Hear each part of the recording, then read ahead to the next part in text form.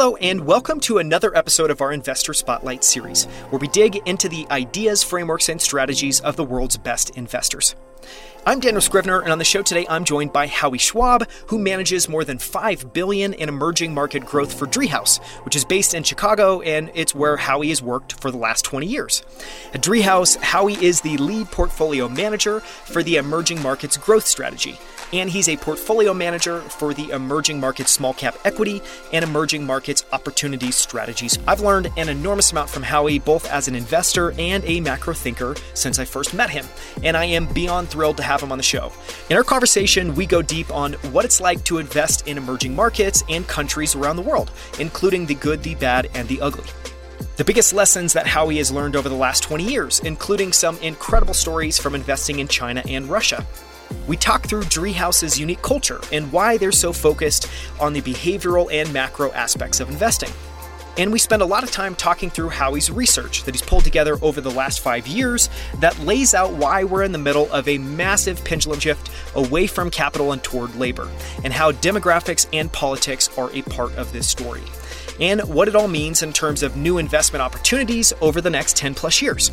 If you're an investor or investment manager and are interested in global investing, this interview is filled with incredible ideas and lessons learned. You can find the notes and transcript for this episode at outlieracademy.com/104. And you can learn more about Driehaus online at driehaus.com. That's DRIEHAUS.com. And you can also follow Driehaus on Twitter at Driehaus Capital. With that, here's my conversation with Howie Schwab of Driehaus Capital Management. Howie, this interview has been a long time coming. We've talked about it for quite a while. So thank you so much for making time and for coming on. I'm thrilled to have you on. Yeah, no, thank you. We've been thinking about doing this for some time, and I am looking forward to the time together. And I think everyone will realize why it took us so long to schedule this once we get into the meat of this interview and talk about all the research you've been pulling together for a long time. I want to jump right in because there's a ton to cover. Can you start by just giving everyone a quick sketch of your background? Sure. So I am currently overseeing emerging markets and the emerging markets team for Driehaus Capital Management in Chicago. Amazingly, joined the firm over 20 years ago to work initially with Richard Driehaus, who was a pioneer of growth and earnings acceleration-oriented investing. And at the time of joining the firm, Richard had just been anointed one of Barron's top 20 investors for the preceding century. So it was a unique opportunity. I was excited to join the firm. Part of my role with Richard was helping him pivot more aggressively into international and kind of ex-US markets, which was an area of interest to me. And ultimately, in those first few years, we created what is today the international small cap growth strategy for Driehaus. But in 2007, my predecessor on the emerging markets strategy announced that he would be departing the firm. And so we had roughly a 6 to 12 month transition where I was selected to oversee the emerging markets group and the associated strategies, which put me in line to navigate emerging markets and global markets for the first time in that area during 2008, which was fascinating, excruciating, and entertaining all at once. And ever since have been primarily focused on emerging markets, but we may talk about this further. Myself and my co-portfolio manager, we've also been responsible for spearheading global macro research and investing at Driehaus, integrating that and incorporating elements of macro investing further into a bottom-up / growth-oriented approach. And again, if you wish to talk about that, we can do so. I'd love to talk about what you alluded to at the beginning, which was, joining the firm right when, Richard was getting ready to pivot to focus more on global equities and emerging markets, because, arguably the last 20 years have been, a lot has happened in emerging markets and in the globe. But it's also, I think arguably that was an incredibly astute call at the time. Share a little bit about why he was thinking about doing that and some of the rationale or what he was seeing that made him think that was the right thing to do. Sure. So, I think it's a critical lesson that Richard even instilled within me, that he's ultra competitive, which for better or worse is a personality trait that I share. And he was very much against becoming complacent. So because I joined the firm in 2001, Driehaus as a smaller cap kind of oriented growth shop had a phenomenal run in the late 90s. And I think Richard at that point was looking to diversify a bit, given the amount of wealth he had accumulated both personally and at the firm level. And also, he was observing some of the emerging trends that we could see globally, in particular, China's entry into the WTO and some of the associated growth and demographic tailwinds that were likely to drive the international parts of the market. And I remember specifically Richard sort of characterizing the materializing setup in emerging markets specifically as somewhat akin to what he had witnessed in the 1970s, which is really when he sort of came to prominence managing the US kind of micro and small caps. I think the growth opportunities, the dispersion of opportunities, not to mention the fact that many of these growth business models in his mind, and I think correctly so, were essentially replicated in emerging markets from models that we were already familiar with from the US. I mean, in many ways, as we now know, whether commodity consumption or consumerism, the emerging markets were following a pretty well telegraphed trajectory. And I think Richard felt like we could latch on to that cleanly. I want to talk for a second about what it means to invest in emerging markets, because I think for anyone who maybe focuses more on U.S. equities, there's a lot of things that are unique about emerging markets. And so I want to try to string together a few questions and see if you can talk a little bit about what attracted you initially to investing globally and investing in emerging markets. And then if you could just share what is different about investing in emerging markets and what the experience is like. And we'll get into in a second, you have amazing stories of obviously some key moments in time, but just at a high level to talk about that. Sure. So more nuances than perhaps I anticipated, and so there's been a lot of learning lessons along the way. I think two main factors stand out. One, the way that these international and emerging markets value capital markets in terms of litmus tests of the economy's health, or here in the US, where we have presidential elections where the presidents are lauding, the stock market's performance as some measurement of success, that really isn't always the case in emerging markets. I think, there you encounter much more populism, much more fiscalism. Obviously, corruption is much higher. And so in some ways, the risks of impairment and drawdowns are greater. And that's sort of an element of how we manage money is being more attuned to those risks and understanding the need to sidestep those altogether. I think relatedly, macro investing, as I mentioned, we felt like macro investing was paramount in trying to navigate emerging markets, but also, we could see these trends globally, which is why, we really enhanced our macro capabilities, including adding one of the portfolio managers over a decade ago. But understanding how macro policy impacts bottom-up fundamentals, risk premia, is really important. And I think if you look at arguably what has been the largest driver of asset returns in the U.S. over the past decade, this kind of exorbitant privilege that people talk about with the U.S. dollar and what that enables the Federal Reserve and our policymakers to do in terms of buffering and stabilizing asset prices. The emerging markets generally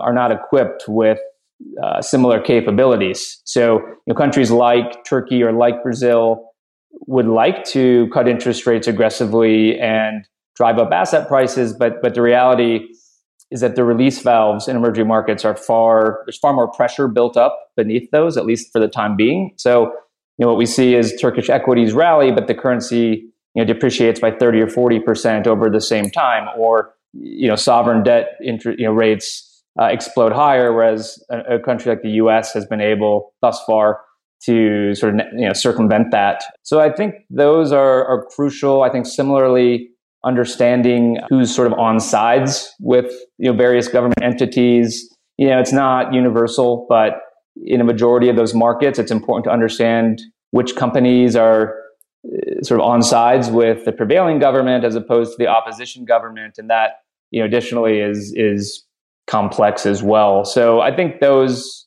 elements really do stand out. I think the growth, there's a growth dynamic which does differentiate emerging markets. I think you have to keep in mind that, again, somewhat differentiated from the United States, when countries grow, there does come sort of precipice where too much growth or too much success can place you onto the government's radar, and oftentimes it's more innocent in terms of, hey, taxation will go up, or you need to do a bit more to contribute to the social well-being of the country. In other instances, like we saw last year with the Chinese tutoring companies, it can be something altogether more detrimental. I'll try to maybe distill down some of what I heard there in terms of how that might influence your process and approach. And I'd love for you to kind of push back on that and add to it. So it sounds like, if I'm getting it right, you're still doing, obviously, bottom-up fundamental analysis on a bunch of companies, but that is then heavily clouded by a bunch of top-down things that you have to try to suss out and understand. And that's everything from the political environment to just the macro environment to, I guess, specific rules, specific concerns at that country level. And so you're still doing a lot of fundamental analysis, but it sounds like you're probably spending just as much, if not more time, trying to read the tea leaves and understand the top-down picture. Am I kind of getting that right? Yeah, I think that's a fair summation of what I was trying to say. I think clearly we are researching companies and conducting a fair amount of fundamental bottom-up research. But when we talk with clients, we're pretty transparent about that there are three pillars to how we approach emerging markets, and overlaying a healthy dose of macro research as well as behavioral sort of finance is critical. I think more so even in emerging markets, where volatility has generally trended 2 to 5 times higher than that of what we see in the U.S. Yeah, it's fascinating. So you touched on two things there that I want to talk about because they relate specifically to Driehaus and some of the cultural aspects that are, somewhat unique. And, you and I have talked about this at length, and I think both of these are fascinating because I wouldn't have intuitively known them from the outside looking in, but obviously talking with you and talking about how they kind of manifest itself at the company has been fascinating. And those are, a behavioral focus, but specifically this idea that markets are living organisms and that should drive a lot of your process and approach. And then separately and maybe complementary to that is a focus on macro. And that's something that, I find it difficult to approach the markets from a macro perspective. I think some of that's just wiring. But talk a little bit about how the behavioral, piece shows up at Driehaus and how you guys approach macro. Yeah, sure. So I think you touched upon this, but with behavioral approach, there is a belief that markets are living organisms, as you could have alluded to. And the way I always describe it simplistically is that headlines and sound bites and research reports, for lack of a better word, can be sort of cheap, where you're not necessarily having to deposit your own funds, which is far different from the market, where in order to make an impact, you actually have to open the wallet and invest capital. I mean, that's the only way to move stock prices up or down. So I think, while if you have a very long-term time horizon, it's highly likely that fundamentals and stock prices should correlate. I mean, I'm talking 12 to 20 years plus. The reality, and we've seen this over the past decade, I think sort of almost magnified, is that stock prices and fundamentals can deviate for certain reasons. I think even going back to 2008 and 2009, we've talked about this before.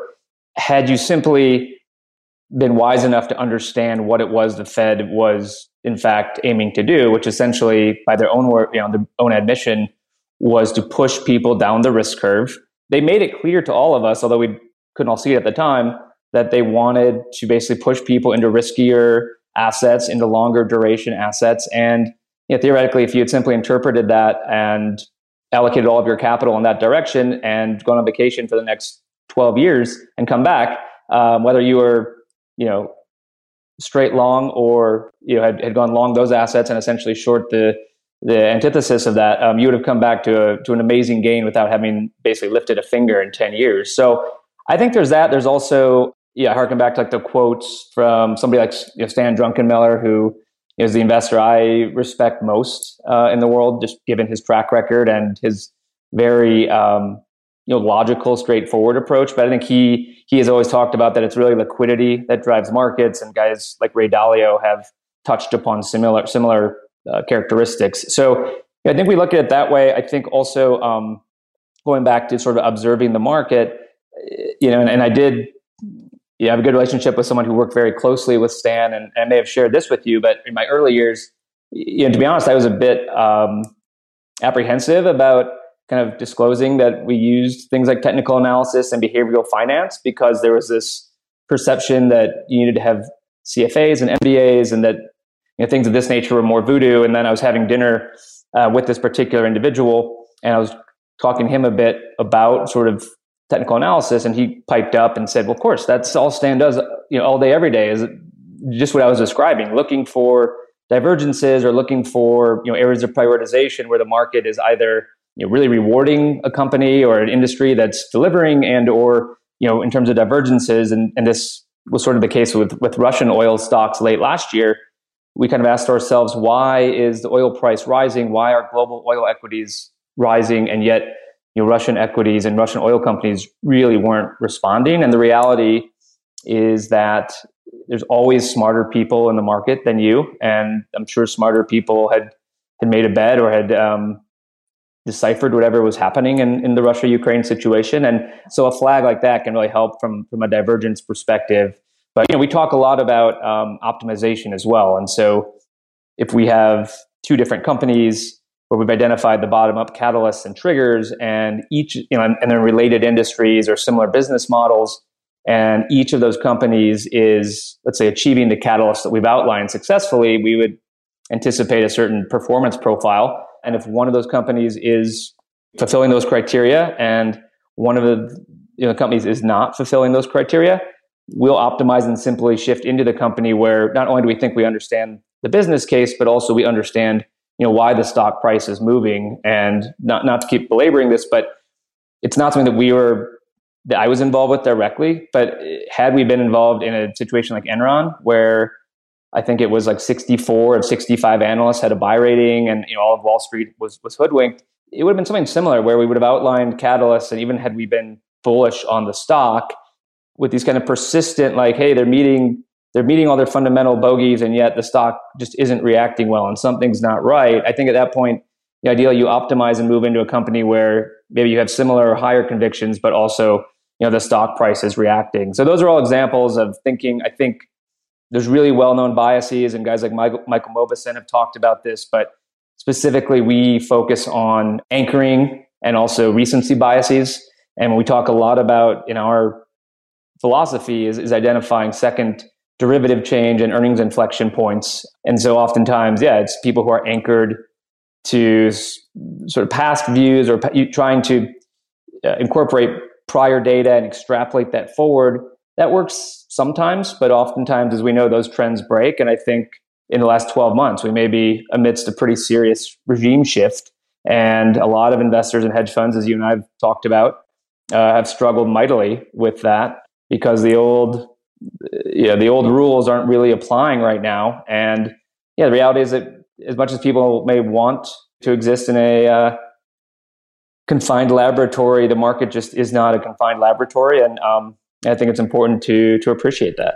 Yeah. I mean, you touched on multiple things there that I think are unique about investing and what make it so challenging and, so fulfilling, especially for competitive people. But, I love the example you shared of, doing bottoms up analysis on similar companies and then using technical analysis, I guess, to validate that what you thought was happening is happening. And if it's not, and if there's divergence among a couple of different companies, going with the one that's moving in the pattern that you understand, that makes sense to you, that you underwrote. You also talked about, just this idea of being hoodwinked. And I think, it reminds me of some of the comments you made earlier in the interview, just around the challenges of emerging market investing, where you're investing in markets, in systems, in countries that are relatively younger and relatively underdeveloped. And part of that is, I think you could, maybe call it fake it till you make it. You could, some of it's outright fraud, obviously, but there's this sense of, companies emerging companies in particular are trying to tell a very compelling story, and having to really push back on that and make make sure that that's real.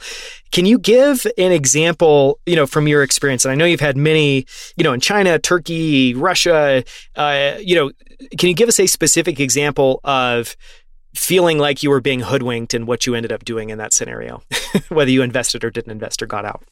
Yeah, no, it's a good question. There definitely have been cases of this. The way we've approached this is that, if you are being hoodwinked, it's very difficult to ascertain that through even a company site visit.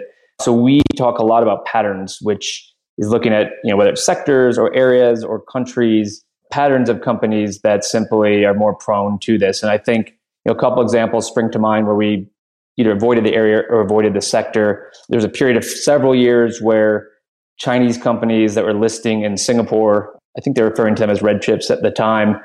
There's an extremely high hit rate of frauds that were occurring in those listed companies. And so while a handful did come to market in Singapore that seemed interesting to us fundamentally, our hurdle rate there for risk tolerance was much, much higher. And had the stock been listed elsewhere, we may have decided to invest. But given the pattern and again that risk of impairment, we decided we opted out essentially of investing. And it's also a term we use, and I think it's true everywhere, but data shows it's particularly true in emerging markets, which is that the persistence of risk is generally higher than the persistence of return.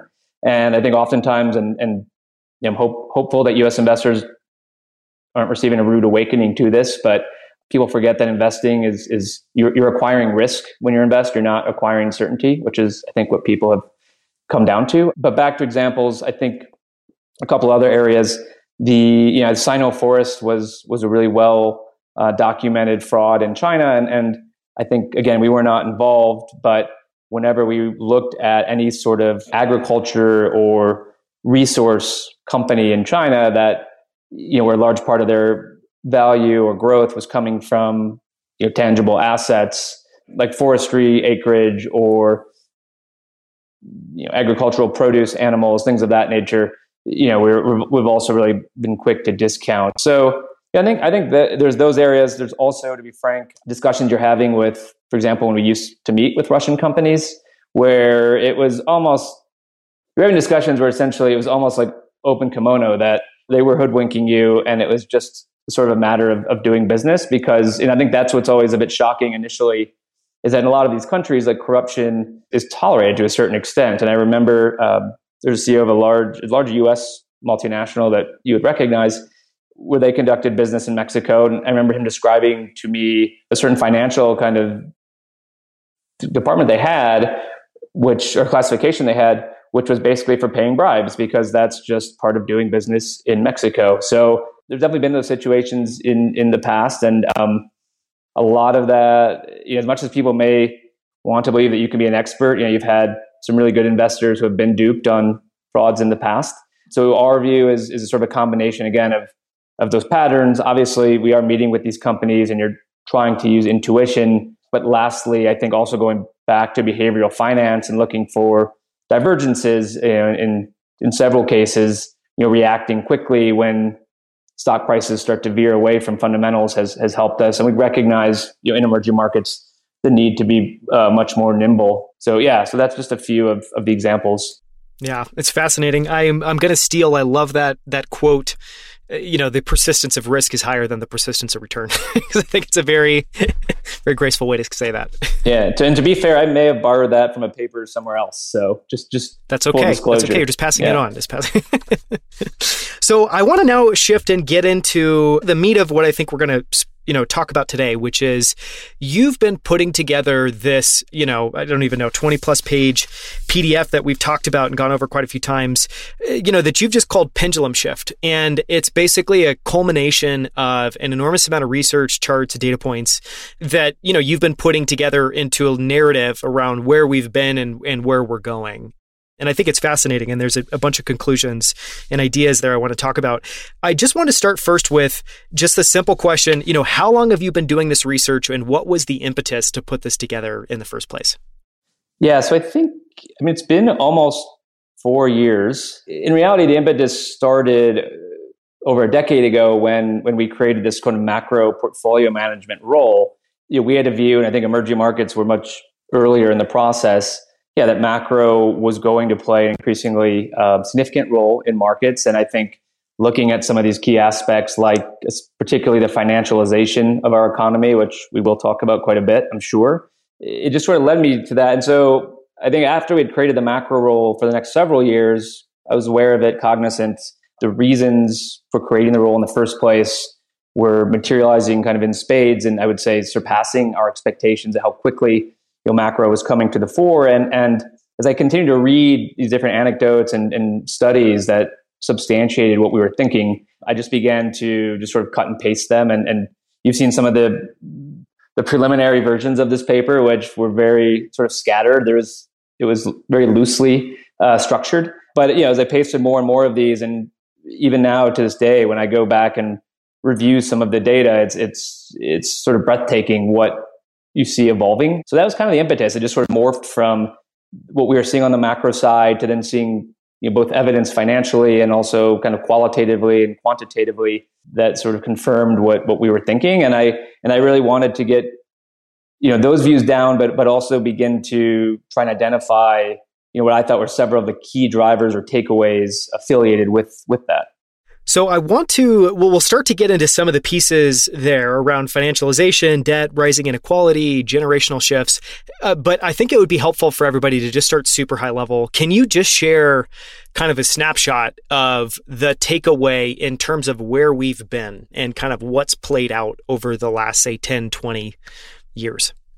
So, I think, and this is still the issue, I think, with what the classrooms teach as well, there's still the majority of investors want to believe that GDP and economic growth and company fundamentals are the predominant driver of stocks. And again, depending on your time horizon, I'm not here to really dispute that or challenge. But I think there's ample evidence that's shown that because of what policymakers have done, and something happened, I've yet to really put my finger on it. Maybe if we ruminate and have ideas, something happened between like the late 70s and early 80s. And maybe it was Volcker sort of marking the peak of, inflation combativeness, and then Reaganomics in the 80s sort of ushering in this massive hysteria in Wall Street. But that's the point at which you just see a lot of these like financial ratios move higher. And I think you and I have talked about this, but there are two studies that I cite. I'm sorry if I'm going to read these just to make sure I have the numbers correct. But Merrill Lynch did a study not too long ago, and again, I have all the inputs, but where they estimated that corporate earnings accounted for 50% of equity market returns prior to the GFC, and have accounted for only 21% of equity market returns since the GFC. So over the last 13 years, and in the same study, they conclude that the changes to the Fed balance sheet have explained 52% of market returns during that same period, whereas they were much lower kind of before. But either way, they're essentially asserting that more than half of your equity market returns to some level are coming from macro. And there's another group in New York, which I like, if you're familiar with Empirical Partners, and they really just focus on data crunching, and they're third-party, objective, no affiliated brokerage.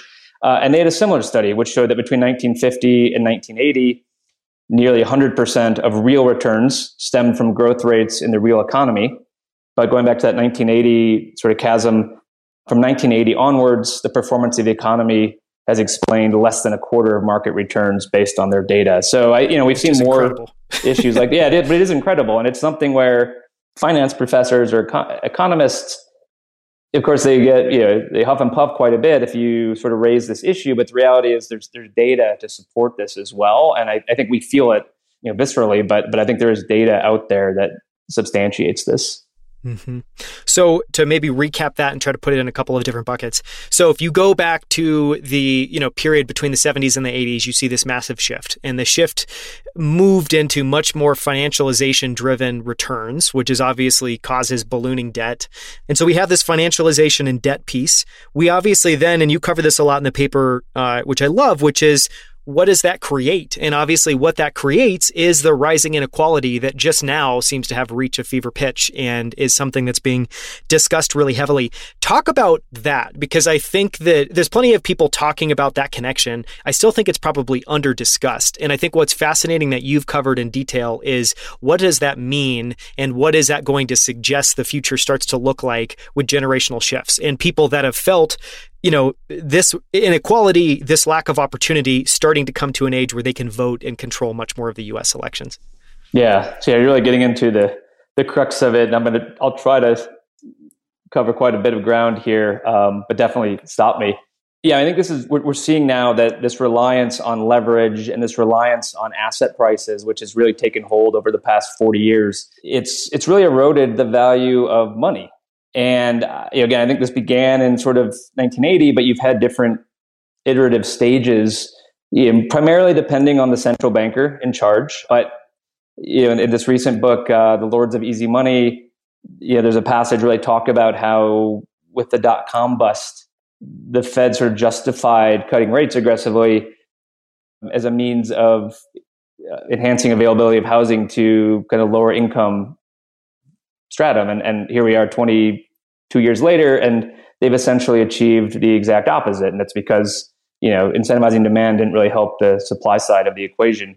Again, I don't want to read too many numbers, but even, when I say different iterations, I think COVID sort of marked almost like a euphoric blow off. And, again, this is a statistic that is mind blowing to me, but from the onset of COVID through, 2 months ago, we saw $30 trillion in global monetary and fiscal stimulus that was created, which led to $60 trillion of gains in financial assets. And as we both know, the majority of that, matriculated to the wealthy, and just sort of extended a problem that was there. I think you and I had this discussion, which I'm not sure if it's a good parallel, but it's like when university Greek systems kind of got themselves in trouble with each successive decade, and it started as an innocent toga party turns into something worse. And then, the new president doesn't, they won't be voted in if he takes that away. So they have it and it becomes even worse. And each person's kind of painted themselves into a different corner. Yeah. And it becomes more normalized over time because people just accept that that's acceptable behavior.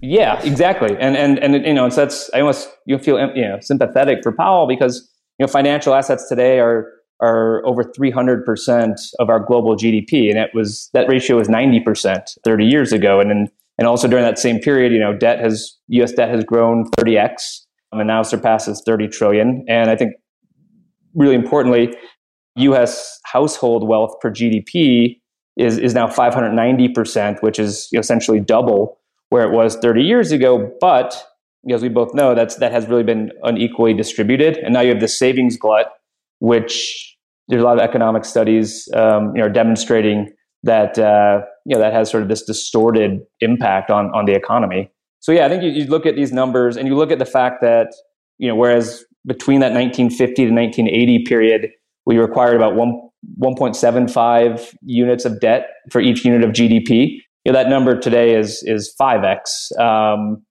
And equities now, I'm not sure as of today, but as like 3 months ago, for the first time in 40 years, equities had become American households' largest, basically, source of wealth. And so, you can see this economy that's it's asset owner heavy, it's capital owner heavy, and it's sort of labor light. And I think there will be a reaction to that. And I think we've seen already, groups like the Business Roundtable who have come out within the past 3 years and shifted their ethos to favoring stakeholders rather than shareholders. And I think things like ESG as well are favoring this. And now we're beginning to see the upshot of this on the wage side as well. I think the last thing, again, sorry to throw just so much data at you, but I think it helps paint a picture. Family income in real terms is about 200% higher than it was in 1950 for the 95th percentile, or the 5% wealthiest Americans, whereas it's flat for the bottom 20th percentile, during that same time. So, how we reconcile this is going to be difficult. I think going back to your demographics question, probably the most worrisome, or one of the most worrisome aspects to me is that every generation born from 1950 and beyond, you've seen sort of their forward outlook or their forward real income wage potential be somewhere between slightly to, to significantly lower than their parents' generation. And up until the kind of 50s and 60s, people that were being born in those generations, it had been the opposite, where in America, each successive generation was sort of had a brighter outlook. So I think we'll have to combat that. And just a couple more, just because I think they are really meaningful. When you think about financial assets and what's happening even recently, home values have appreciated by 120% between 1965 and today. Incomes have increased by 19% over that same time. And corporate buybacks in the last 15 years in the US have totaled 7.6 trillion, whereas wages have risen by 4.6 trillion. So, and my dad's an attorney, so maybe he'll be upset with me, but I don't think it's coincidental, because I'm really, again, grappling with what changed in the 70s and 80s. And the number of lawyers per 1,000 people was about 1 per 1,000 in 1970, 2 by 1980, and it's about 4.5 today. So you've seen a nearly, almost 450% increase in lawyers. And I think that goes along with, again, that this sort of privileged class has been able to sort of seize the day. And I know people love Warren Buffett, and I keep stepping in hot water probably on this interview, but I think his whole mantra of like asset light investing and low overhead, and I think those things contributed to, along with China's entry into the WTO and outsourcing to companies that really were focusing on profit margins and earnings per share at the expense of workers, or what would be considered asset heavy. And so that will get us into this demographic discussion for sure. Yeah. No, it's fascinating. I mean, the piece there of, it sounds like obviously capitalism won, over the period from the 80s through today. The top 5% definitely won. And then the stats around the remaining 95% are just absolutely staggering to go that period of time and have flat and consecutively flat to negative outlooks, which obviously, that cannot, I think just thinking rationally, it would seem that cannot continue forever. That certainly has a breaking point. I want to just talk about one thing. I want to go back to one thing we discussed there, and then we'll pop back over and talk about some of the demographics. But I want to talk about debt, because I think I want to get your thoughts around, obviously, when you share some of those stats, I think you shared something like 1.75, debt needed for, to generate 1 unit of GDP to 5 units of debt needed to generate 1 unit of GDP today. I'm sure people look at that. Obviously, it's backward looking. When you just say those stats, it sounds like, oh my, wow, it's basically gone up 10x, or not quite 10x, I guess, 3x, 3.5x, something like that over that period. But I'm sure there are people that also argue there's no reason this can stop. What's your take on, can this continue? How big can this become? Or are we really at a tipping point? How do you think about that? How do you feel about that? That's like the primary question to be asking. And I always have to sort of emphasize that, my point of my conclusion isn't doomsday, the world is going to end. I think financial repression is going to persist with us for a long time. I do think ultimately that inflation has been proven as the way out, not maybe the inflation that we are experiencing now, but the inflation in terms of the debt burden that we have. And I think even in terms of how do we handle these sort of inequality issues, unleashing more populism, more fiscalism, and somehow getting that velocity of money back up is important. I don't think that we'll tolerate a return to the sort of disinflationary period that we've seen in the past 25 or 30 years, because politically that's becoming less palatable. We started to talk about demographics, but I do think it's 2030 roughly where the Gen X, Gen Y, Gen Z percentage of the population that will be voting surpasses the older generations, specifically the boomers. And I think by 2039 or 2040, they'll account for almost 2/3 of the voting population. So I think you'll see very different views come in. I think even beyond just what debt has created, the CBO, I think earlier this year or maybe last year, gave their projections for the next decade, which they have to do. And, I think their forecast was for $4.6 trillion in just interest debt payments that our country has over the ensuing decade through 2031. So it must have been 2021. However, they kind of then had a scale and walked through and one of what would happen at different interest rate levels. And at 100 basis points higher 7-year average interest rate relative to what they were projecting, which is essentially where the market is today, that number jumps to $7.8 trillion. I mean, it's $3.2 trillion greater, which, by the way, $7.8 trillion is higher than our entire debt level in 2005. So when you see these numbers, and again, this is just different iterations of people painting themselves into corners. And as we've discussed, I think as a country, shorter term horizons, instant gratification, and a lot of that is politics and the fact that people run on 2 or 4 year terms. So the easiest thing to do is produce handouts or freebies or just punish someone else. I think inflating our way out is the only way, because I admire what Powell and the Fed now seems to be doing. But the idea that we can go on any sort of significant austerity initiative to me seems pretty unlikely. And again, I think as the demographics do shift towards the younger cohorts, and you see this, I know this will probably change over time, but if you look at their values as of at least today, you see with each younger generation, they value capitalism and democracy less. They value heavier state intervention and more community-oriented approaches more. Of course, we're getting further and further away from people who have actually seen the illnesses of communism. So, I do think over time, those younger generations, as they tend to do, they may migrate a bit more conservatively from the views that they hold today. I mean, I think in the last presidential election, there was a survey of New York City private school seniors who you assume are privileged. And I think it was Bernie and Elizabeth Warren received 90% or 80% of the vote. And candidates like Trump received 0. So I think that will shift a bit. But I think the last thing I would just add, which I think is really interesting read across for just how the political parties will behave, is that it's really the Hispanic speaking population that is going to grow. And it's also, positive in a way. I mean, the demographic story in the US, assuming, immigration is allowed to flourish, is actually quite healthy relative to the rest of the world. But if you look at the trajectory between now and by 2040, Hispanics are expected to account for 80% of our overall population growth. And I want to make sure I have this right, but Gen Z will be the first cohort with a non-Hispanic white minority in the US. So we're still a relatively young country, but the composition is definitely shifting. And I do think the Hispanic vote is going to be, a significant swing factor on how these things play out. And I've had, views on both sides. I think there's a prevailing view that the Democrats, are still the party of the kind of Hispanic population. And then, I have a number of friends in Florida who are Cubans, where they talk about how much they detest communism and they're very conservative in their views. So I think those are interesting nuances to sort of how this plays out. But sorry, I was rambling a bit. No. That was, it's all, I think, fascinating.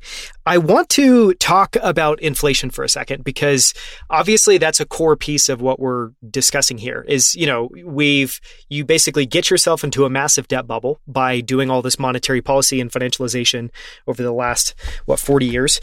Then you have a debt bubble, interest, inflation can, on the one hand, dictate the interest rate, but on another hand, inflation can also basically help get rid of that debt.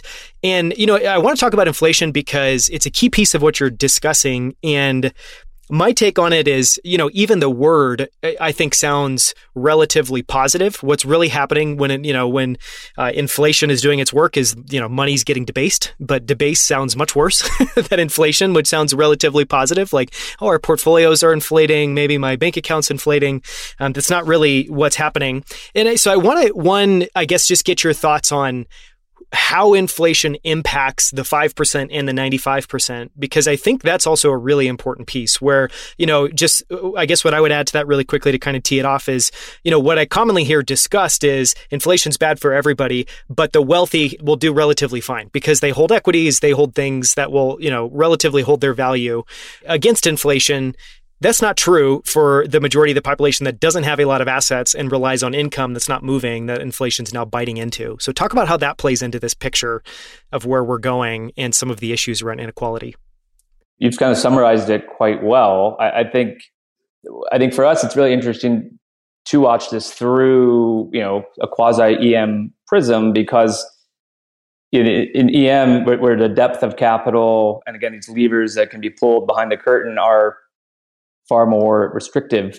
We have already seen this sort of play out in different levels. But I think, clearly the way this inflation is playing out, and I think, subsequently why the Fed is so aggressively trying to jawbone rates higher at this point is because they absolutely have to quell animal spirits, because animal spirits and inflation expectations are just as important for them. In the past, we've always talked about the signaling as the Fed would try to achieve their goals without having to actually implement the policy. I think, an economist I know had mentioned that the Fed had spent the last 10 years always conjuring up excuses for retaining easier policy than they should have. And in the past 6 months, it's completely reversed, where they're now coming up with sort of excuses. Even when the market is signaling, hey, policy error potentially ahead, Powell has to back off, because to your point, they're trying to address this sort of unequal impact, which will be really difficult. I mean, Miami is probably not a fair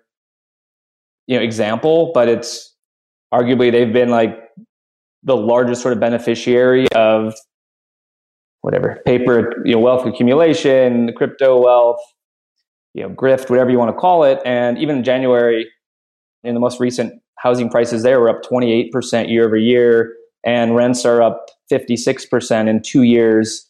And that's going to be an issue now because the Fed's hiking rates. Again, they haven't addressed the housing supply issue. So we've discussed this. First-time buyers, their monthly payment has just doubled in a couple of months, which is precluding them from entering the market as maybe they had anticipated just 3 or 4 months ago, which means they're required to continue to rent, or I guess worst case, live with your parents. But the rental rates are soaring as well because it's the same issue. And I mean, I can't validate this, but I've seen it in a couple of different journals.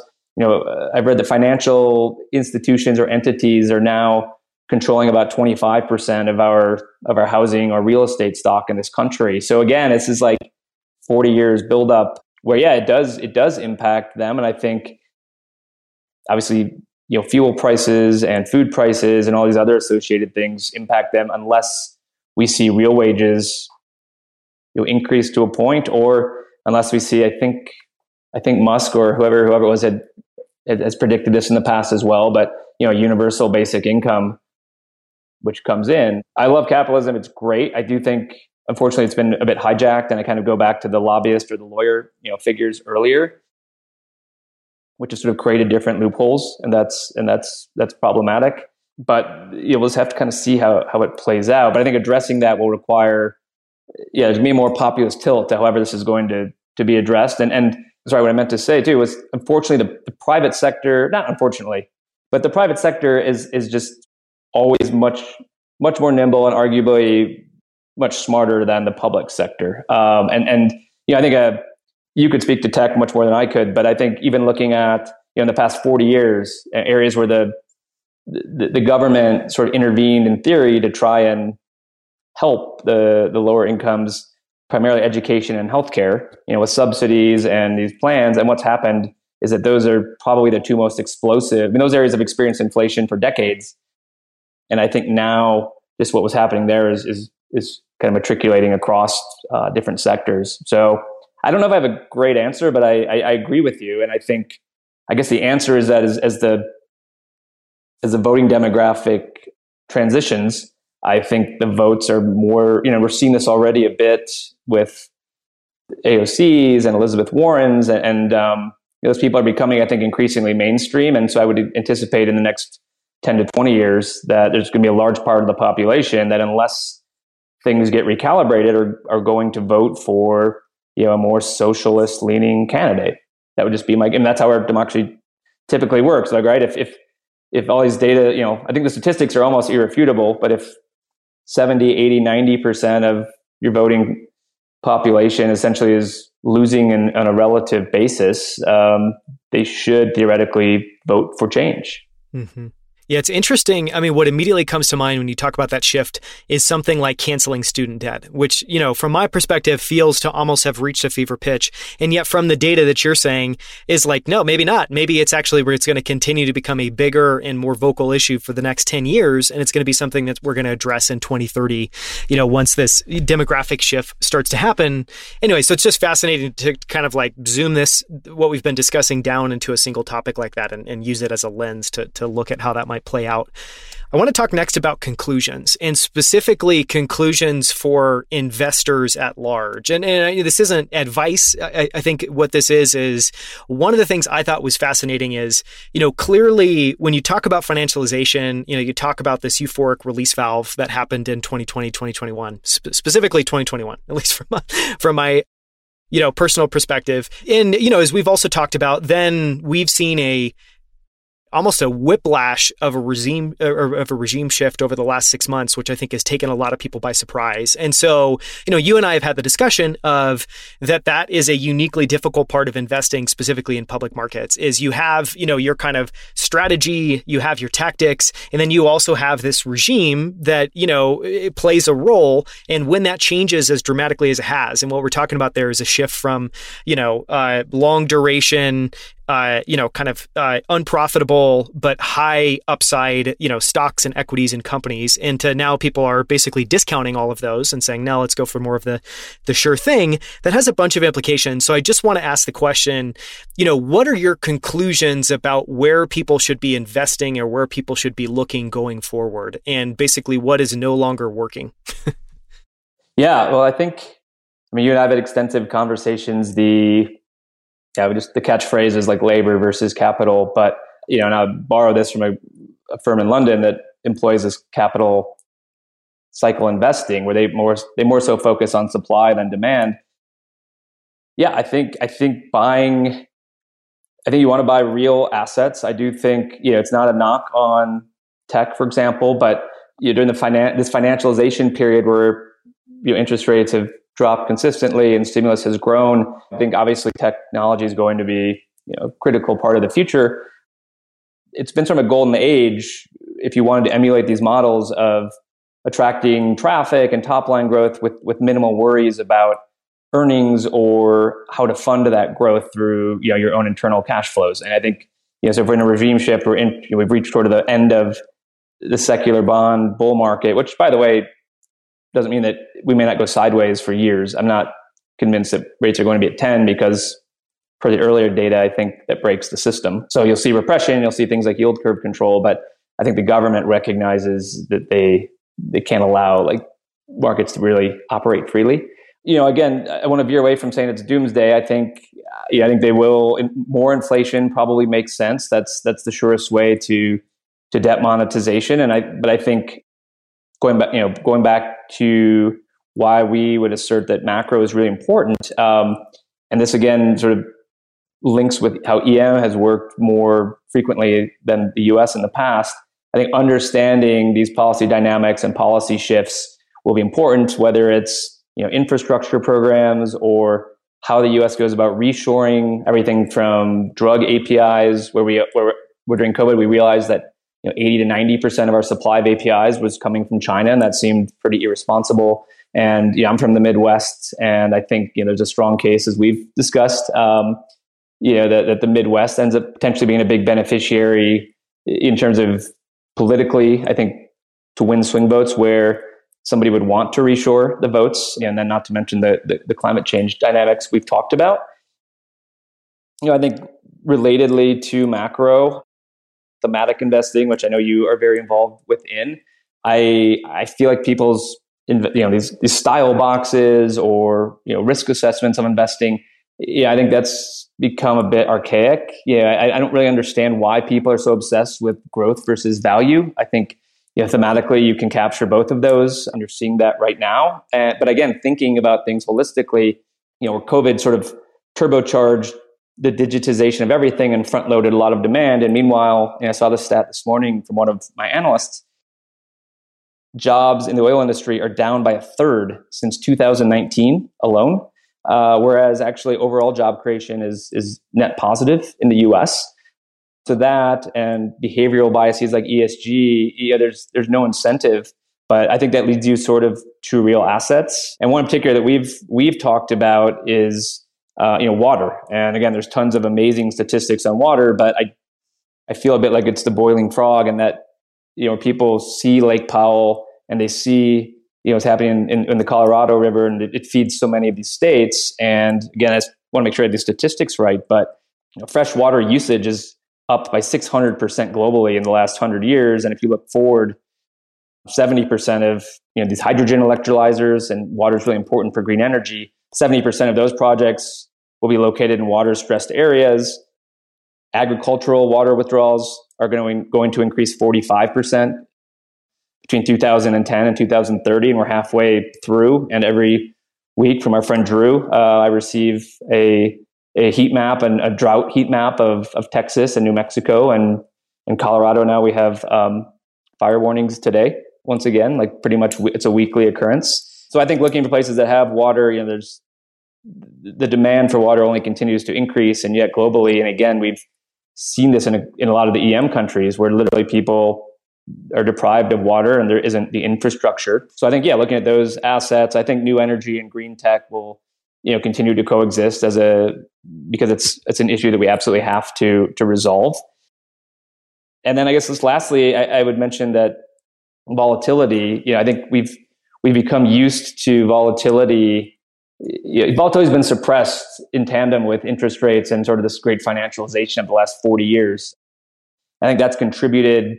I think investors are going to have wake-up calls with this notion that passive investing is they're just going to focus on saving 10 basis points in fees because passive investments, of course, will outperform in an area where the central bankers ensure that asset prices do nothing but go up, especially on a risk-adjusted basis. But that's worrisome to me. I mean, Vanguard, I think Vanguard owns over 5% float in 100% of the S&P 500 stocks, and so I think we've created systemic risks there as well.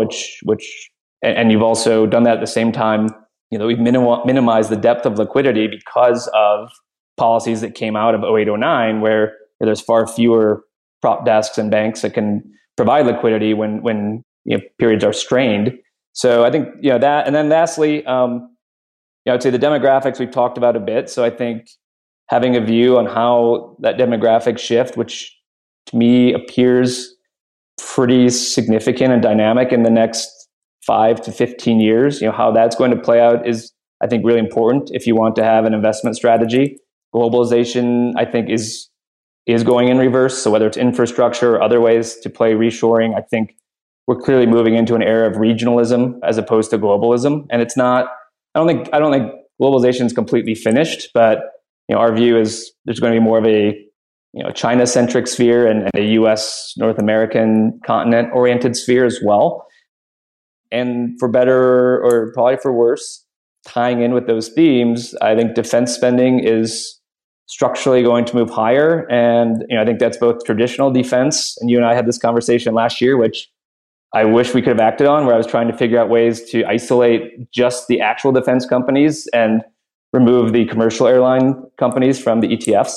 But also, I think areas like cybersecurity will continue to be important as well. So I think it's, again, the thing I want to make sure I'm emphasizing is it's not like the end of the world, but I think the crux, if I just summarize everything, I think 40 years of policy distortions and manipulation have created an investment environment that psychologically and behaviorally, it's just really hard to understand how much we take these like inputs and variables for granted.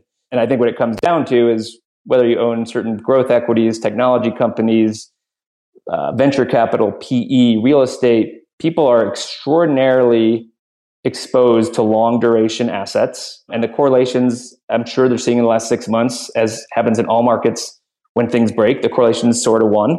So I would encourage people to diversify or hedge themselves some way, if you agree with sort of the conclusions here. And then two, I just think, finally, if you think about that globalization, just how you want to interact, invest locally, invest globally. And I think when you think about, I don't mean that just countries, but I think in terms of the politics as well, if you are a real estate investor, and if you agree with, I guess, my views of the political transition, I think increasingly there needs to be an awareness of the political orientation of parties in certain states or municipalities. And you could speak this better than I could, but in California, I think you're seeing this, where I'm talking to commercial real estate and other real estate investors who are moving out of the state, either because essentially they're sort of being penalized, partly because there is this sort of populist shift, whereas obviously Florida has been boom times because they've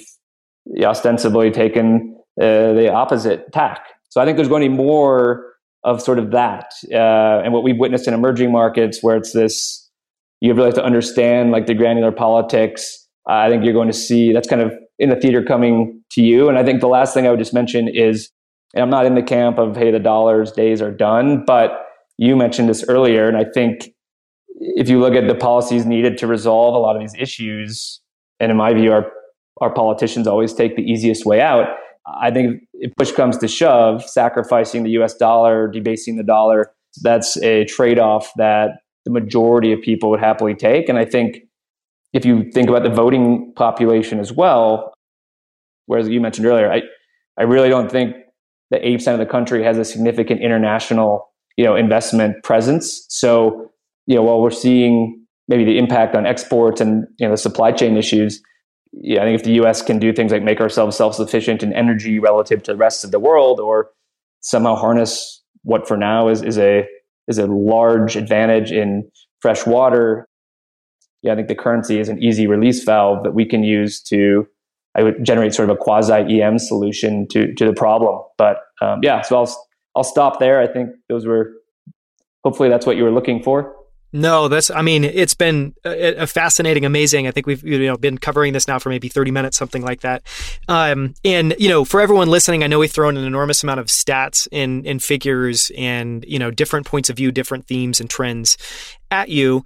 But, I think, and Howie, thank you so much again for coming on and sharing this because, just to go back to, for me, the way I would summarize all this is I think it's all in the name of the paper that you put together, which is just pendulum shift. And it's this idea that, it's almost like literally right now in time, we're making our way through a door, and the last 40 years are basically what came before.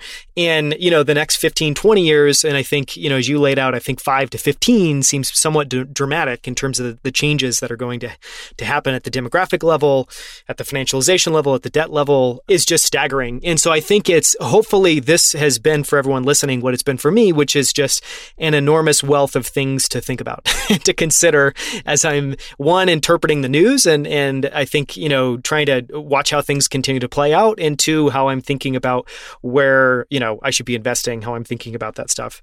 So thank you so much for sharing that, Howie. I want to end with just talking a little bit about advice for investors. And this is, so you've worked at Driehaus for the last, 20 plus years. You manage more than 5 billion, in capital today. You've done that in enormously, what I would, describe as enormously challenging markets. It's almost like if we were playing a video game, if you choose to invest in EM, it's like you crank up the difficulty score rather than playing the easy game, you play the difficult game. So I think you have a wealth of wisdom to share.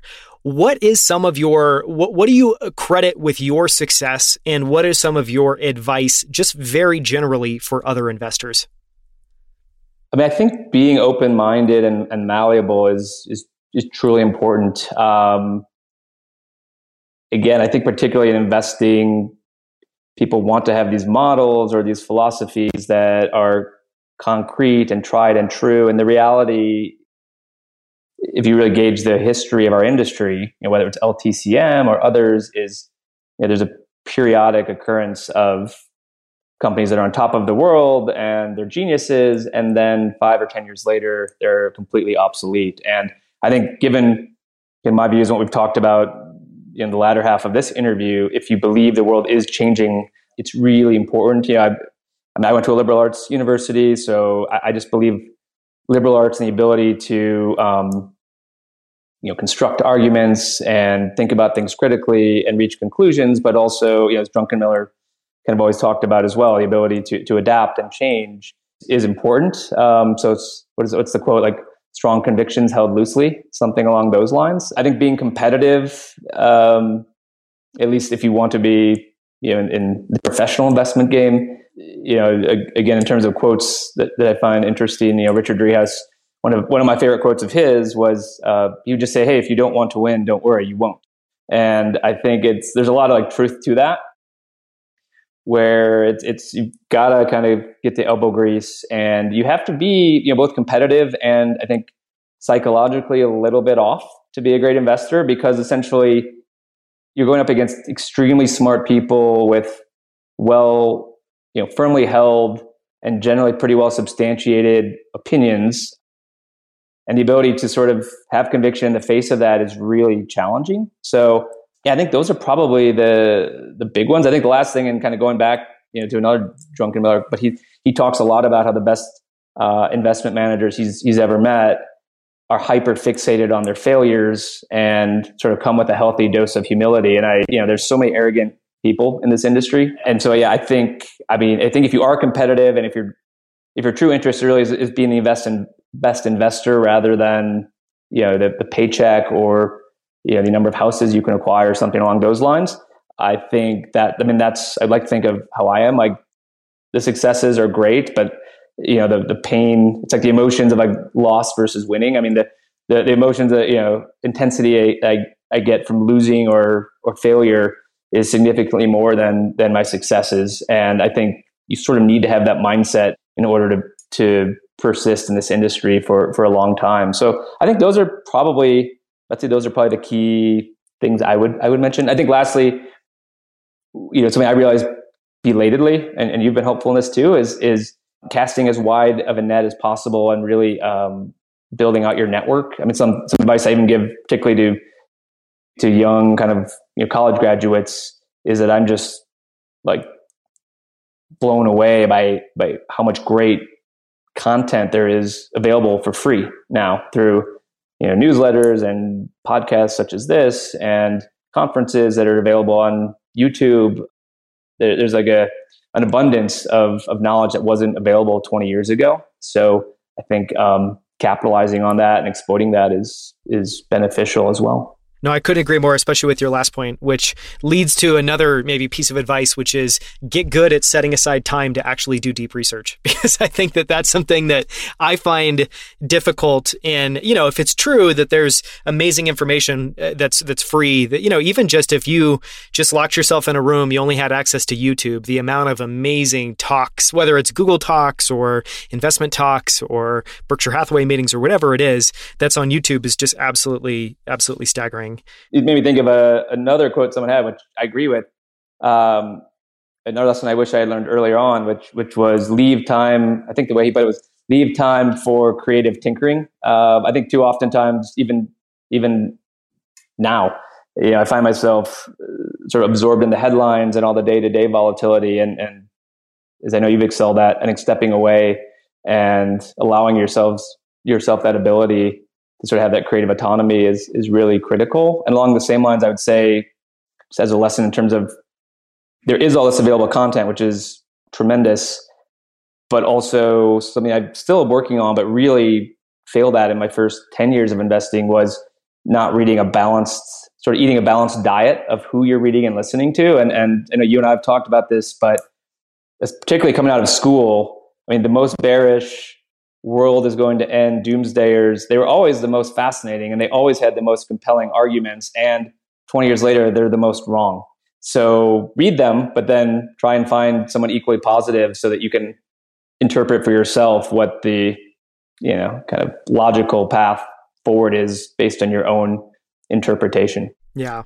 So well said. I was just going to give a specific example that you and I have been chatting about recently on the tinkering side, which is one tool we've been, playing with for partially for fun, partially just because it's new and it's really unique, is Composer, which you can find at composer.trade. And it's fun for anyone that's interested in investing. I highly encourage you to check it out just because it's a very different modality or user interface to use. But you can effectively construct, portfolios. You can do it. It almost feels more like code, although it all happens in a graphical user interface. And yeah, I would just say for me, allowing myself the freedom to find something cool and actually allow myself to play with it. I don't have to cross a bar that I'm committing to this. I'm allowing myself to just freely play with it and see what I learn for it, I think has been enormously valuable. So yeah, huge +1 for tinkering. Yeah, agreed. Well, thank you so much for joining me, Howie. This has been so much fun. And for anyone listening that wants to learn more about Driehaus, you can find them online at driehaus.com. That's DRIEHAUS.com. And you can also follow them on Twitter at Driehaus Capital. Thank you so much, Howie. It's been amazing. Yeah, Daniel, thanks. This was fun. Appreciate it. Thank you so much for listening. You can find the show notes and transcript for this episode at outlieracademy.com/104. That's 104. At outlieracademy.com, you can also find more incredible interviews with investors like Joey Krug of Pantera Capital, James Currier of NFX, Simon Mikhailovich at Bullion Reserve, and Dan Roller of Moran Capital Management. You can now also find all of our interviews on YouTube at youtube.com/outlieracademy. On our channel, you'll find all of our full-length interviews as well as our favorite short clips from every episode, including this one. So make sure to subscribe to get notified whenever we share new videos each week. And if you haven't already, follow us on Twitter, Instagram, and LinkedIn at Outlier Academy. Thank you so much for listening. We'll see you right here next week on Outlier Academy.